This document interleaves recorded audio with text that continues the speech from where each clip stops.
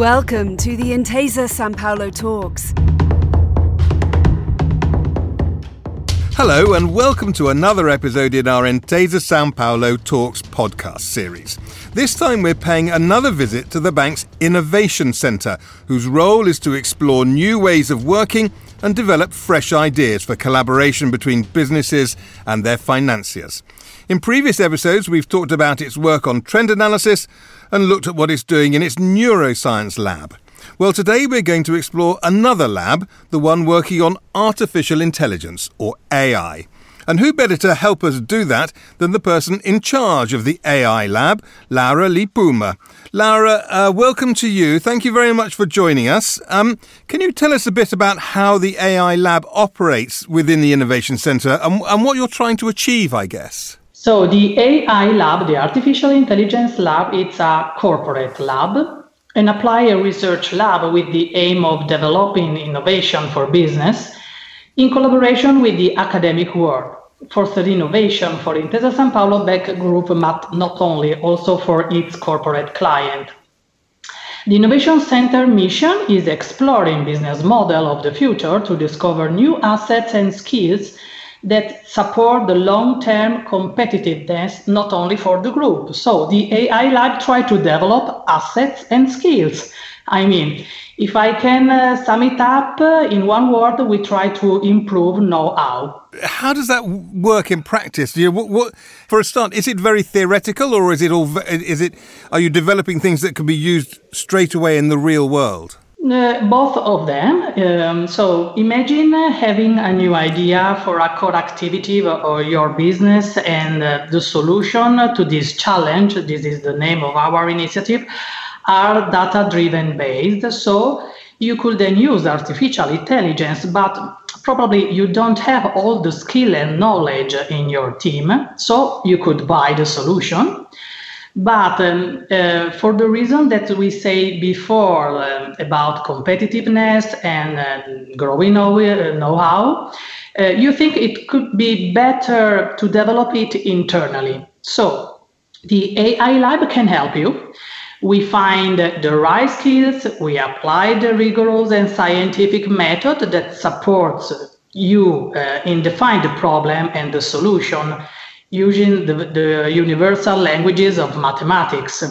So collaboratively, we accompany you toward the state-of-the-art of AI technology knowledge using a real use case. So in both equal, we have a theoretical part and a practical part. And the lab is a joint effort with the Institute for Scientific Interchange, or the ISI Foundation. That's based in Turin. How does that relationship between you and the ISI Foundation work? So the lab want to emphasize the multidisciplinary teams, because only these can bring together business and AI skills. So the ISI's foundation has a strong competence and a very important and quality network of talents on the application of AI to a complex system. Therefore, it allows Intesa Sanpaolo to collaborate with the national and international researchers that we would hardly have to meet. So it's very important for us. The Intesa Sanpaolo Talks. Laura, for now, thank you very much. We'll hear a lot more from Laura in a few minutes. But for now, let's talk to the other side of that partnership then and have a word with Paolo Baiardi, who is head of operations at the ISI Foundation. Paolo, you talk about the lab as a lab for finance and business. How important is it for you to have this relationship that you have with Intesa Sanpaolo? Well, in the last 5 to 10 years, we are witnessing a talent brain drain from academia towards private companies in the AI field. So this is happening for several reasons. First of all, the fuel of AI revolution is data, and large companies usually have a wealth of data that can allow to develop innovative algorithmic solutions. Moreover, R&D teams in private companies have the opportunity to be challenged by problems having an immediate impact in the real world. And last but not least, the private sector usually pays higher salaries.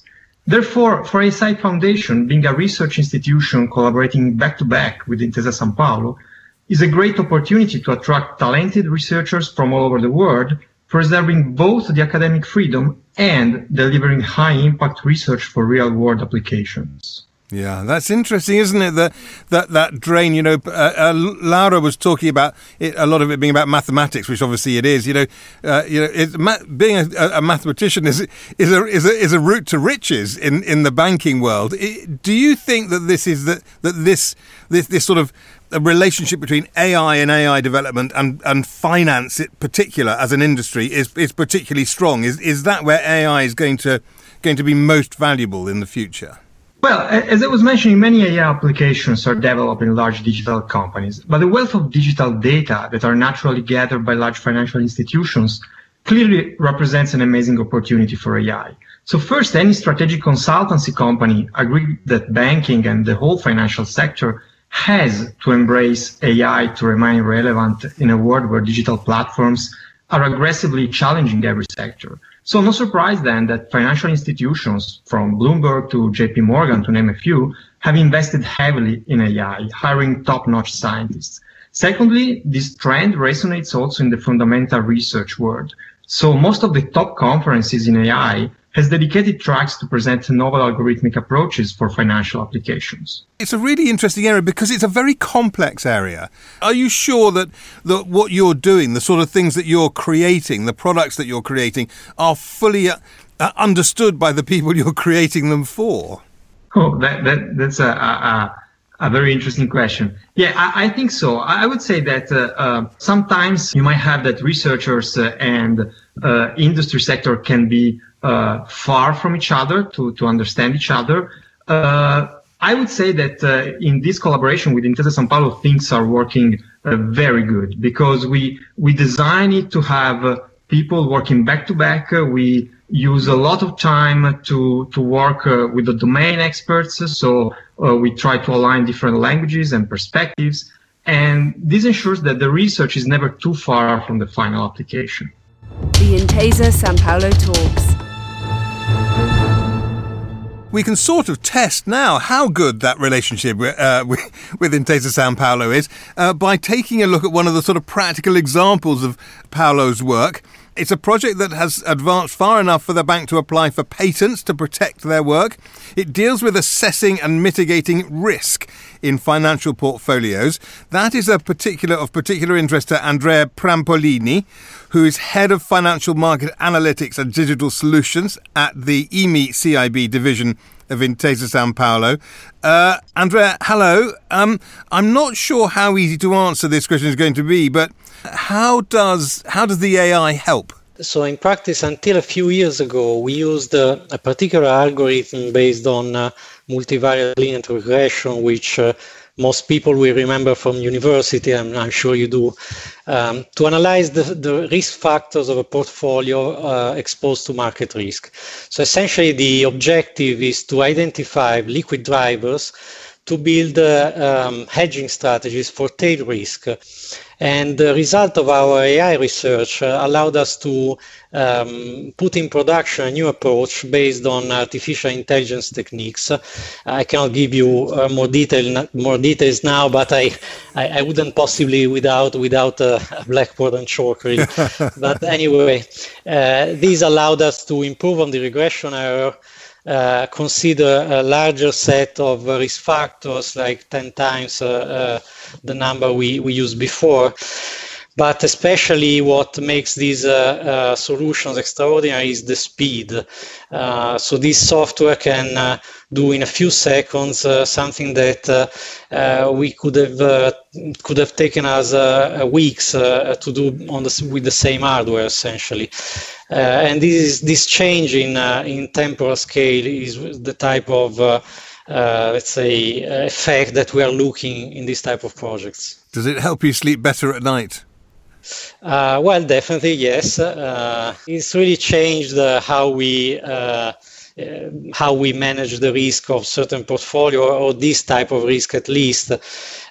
We used to select manually a certain limited number of factors to be able to achieve market timing in the analysis, but now we can run it completely automatically, and this is already in production, and it is allowing us to scale the solution also to help some clients manage their tail risk. See, that's interesting, Andrea, because you're an example of somebody who's actually seeing the value of what can sometimes be quite a theoretical concept. Having seen it, how far do you think this can go? Maybe not just this particular example, but how helpful can AI be? Where does it in your world? Where does it end up? Do you think? Well, I think like most technological transformation processes, the reality of this type of algorithm is that it allows us to be more productive. So it's really a kind of capital deepening effect. So every human resource can make productive a larger portion of capital. So I think it's a really empowering effect on the business person. The Intesa Sanpaolo Talks. Let's bring Laura and Paolo back in to this conversation. Laura, we're talking about some examples here. There's so many potential examples or areas this could help. I wonder how you choose where you're going to sort of focus your attention. We have to a good balance, a right compromise between innovation and research, in the sense that the ideal is to have something for the business that can be used once the challenge is over, but we also want to bring innovation and perhaps open new streams on the research analysis. And also, very important, we have the privacy and legal team that support us in definition of the feasibility for the regulatory point of view. You work in a very highly regulated world, right? The world of finance is very, very highly regulated. Does this help, or does that? I don't know the relationship between AI and understanding what's going on to a certain extent, perhaps, and regulation. Do they sit comfortably together? It's stimulating because an high regulated industries has both positive and negative aspects, as you know. You can take advantage of a series of rules that already preserve some general principle. I mean, privacy, data governance, compliance, and that are already always used in the bank in a normal or traditional process. So it's our state of mind that we can apply also on AI. But on the other hand, you have to choose the optimal AI method with respect to regulatory constraint and its performance or efficiency that often do not go hand by hand. So sometimes we have to choose less efficient model, but with a certain degree of explainability and interpretability. Is there any limit, do you think, to what AI can help with, and how quickly do you think we could get there? Well, okay, the limit is the sky, actually, but of course the important point I think here is not really about AI achieving something alone, but it's really more about having a very good integration of AI with people, with domain experts. That, as Andrea was saying, is really an algorithmic solution that can enhance the job, the work that people are mastering and doing since years.